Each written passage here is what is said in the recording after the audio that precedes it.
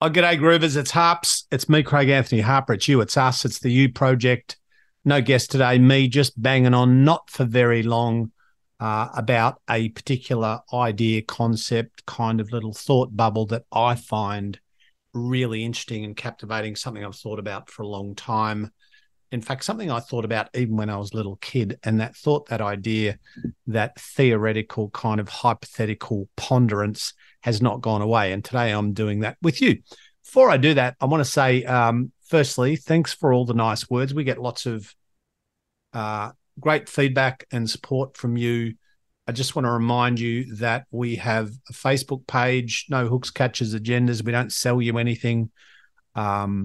Obviously, it's free. It's just a community. We've got, I don't know, like 2,500 or a bit more people on there who are like-minded people who want to think better, do better, create better. I like the idea of an online community that is about positive stuff, about learning, growing, supporting, encouraging, and, sharing a little bit of love. So feel free to go on there and join that. But also, I was going to say, if you have any thoughts around potential guests, not promising anything, probably don't start with Oprah or Barack Obama or, Tom Cruise. Probably don't start there. But if you've got any thoughts of people that you think would add value, I'm very aware of the danger of having essentially the same or very similar conversations. And because of the nature of the show, which is personal development, which is, human optimization, which is self-help, which is behavioral psychology, which is thinking about thinking, of course, there is a danger of repetition. And I'm aware of that. So I try to bring as many diverse humans with as many diverse ideas and backgrounds and stories as possible. So feel free to throw a suggestion or three, and we will chase up as many as we can, keeping in mind that it's completely up to the person that we email. Also keep in mind, FYI, if we send out 100 emails a week, we might, to people that we want, and I say might, we might get 15 responses and we might get 85 non-responses. So it's not for lack of trying. And of the 15 that we get back, maybe 5 to 10 would be a thumbs up. So it's not just a matter of saying, get this person, also remembering that these people are donating their time and energy and they don't need to come on the bloody You Project. But of course, I appreciate it when they do. Anyway, hope you're well. Hope you're loving life. Hope you're having some fun, learning a few things, hanging out with some people who drag you up, being the best version of you, whatever that means. Love you guts. Here we go. One of the things that I have thought about a lot myself over the journey and in my ongoing evolving exploration into all things human, the human experience, psychology, physiology, emotion, sociology, how we work, why we do the things the way that we do. And I guess obviously on a personal level, why I am the way I am. I often think about why I see the world the way that I do and whether or not that's good or bad. Does that serve me or sabotage me? And why I believe the things that I believe, and did I choose those or did I just kind of grow into those because I was around other people who had those beliefs? Do I kind of do life the way that I do life because of the programming and influences and education that I've been in the middle of my entire life? And the answer is probably to a large extent, yes. And then if that's true, then is that a good thing or a bad thing or something else? Does that serve me or sabotage me, empower me or disempowering me? And I'm always curious about what I would be like or who I would be if me, the same person from a genetic point of view, so the same human being in the same human body. If me, Craig Harper, with my DNA, I was born on the same day, in the same year, in the same body, with the same genetic potential and the same everything, except I grew up in a different family and I grew up with different friends and I had a different upbringing. And by the way, I'm not being ungrateful for what I had. I'm very grateful for what I had. I'm just curious about who I might be and how I might be and how I might see the world and who I might have become beyond my genetics had I grown up with different friends and family and influences and upbringing and programming and schooling and exposure to different stuff, different media, social media, pop culture, music, religion, ideologies, personalities, people.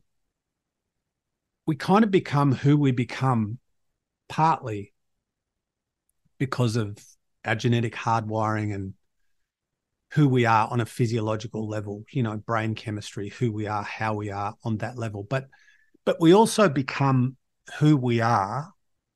And if by saying who we are, I'm talking about how we think, how we process the world.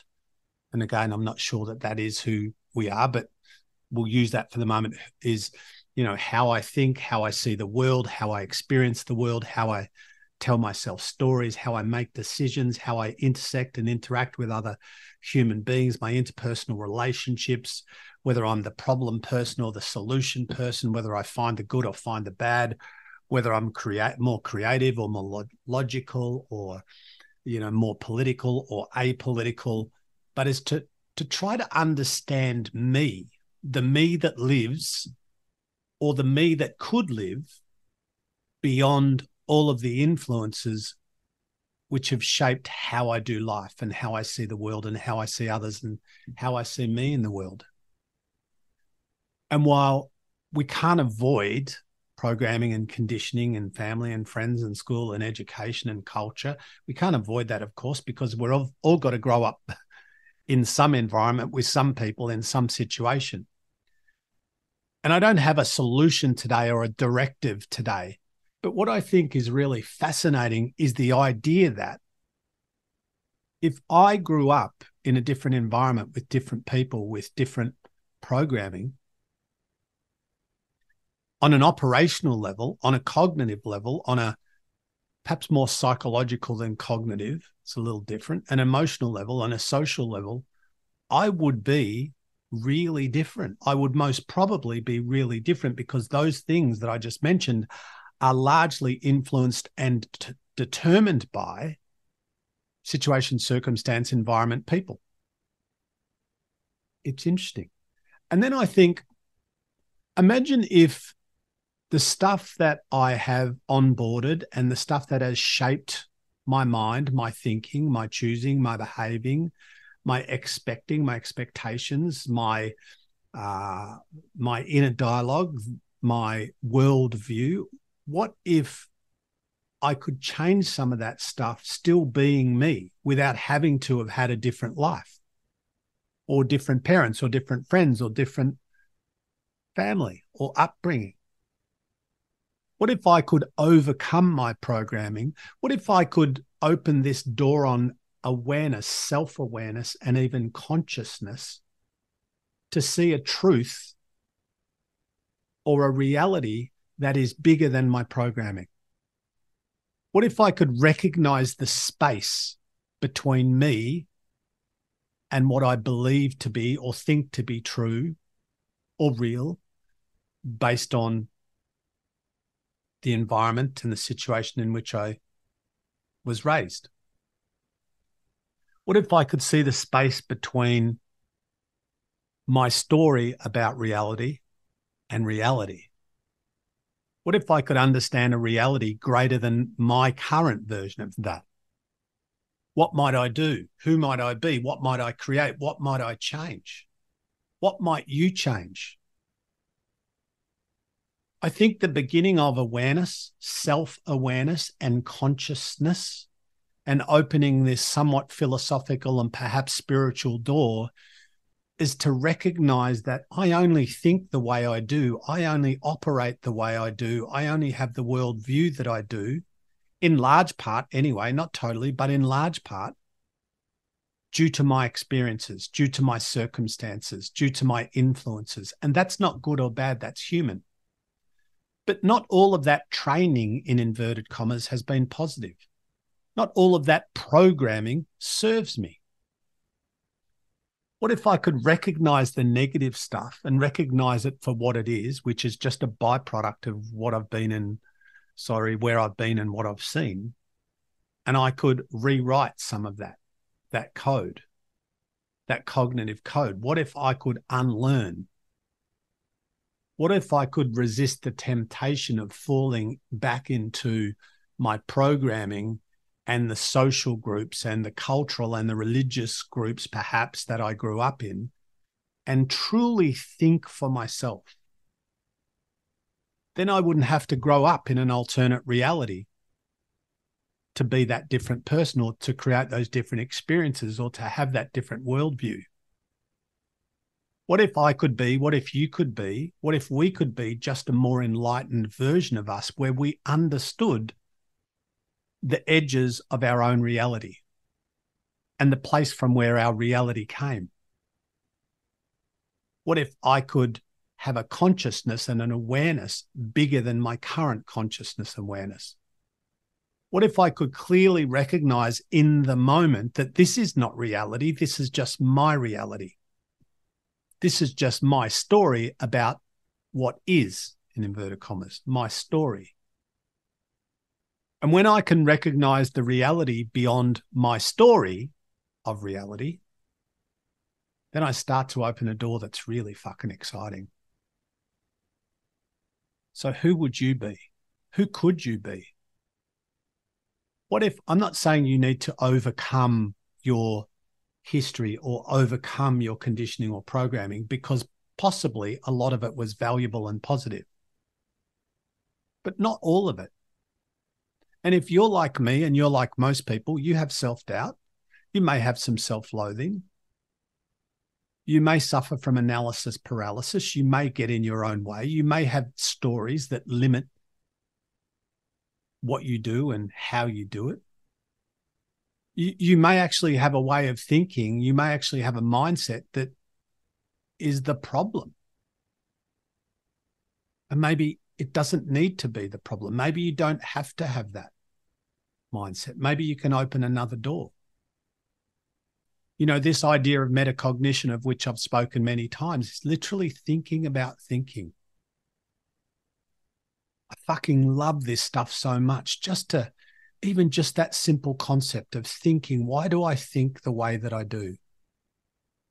Why, when this happens, do I get stressed? And when that happens, the same thing happens, another person doesn't get stressed. Why does this bother me, but that doesn't? How am I creating my own reality? What are the stories that I'm telling myself? Am I empowering me or disempowering me? Is my mind sabotaging me or serving me? I encourage you to open the door. I encourage you to just start to think. Again, not an exercise in self-loathing, just self-awareness. Where do my beliefs, values, ideas come from? Are they mine? Did I adapt them? Did I adopt them? Are they truly mine? Did I choose them?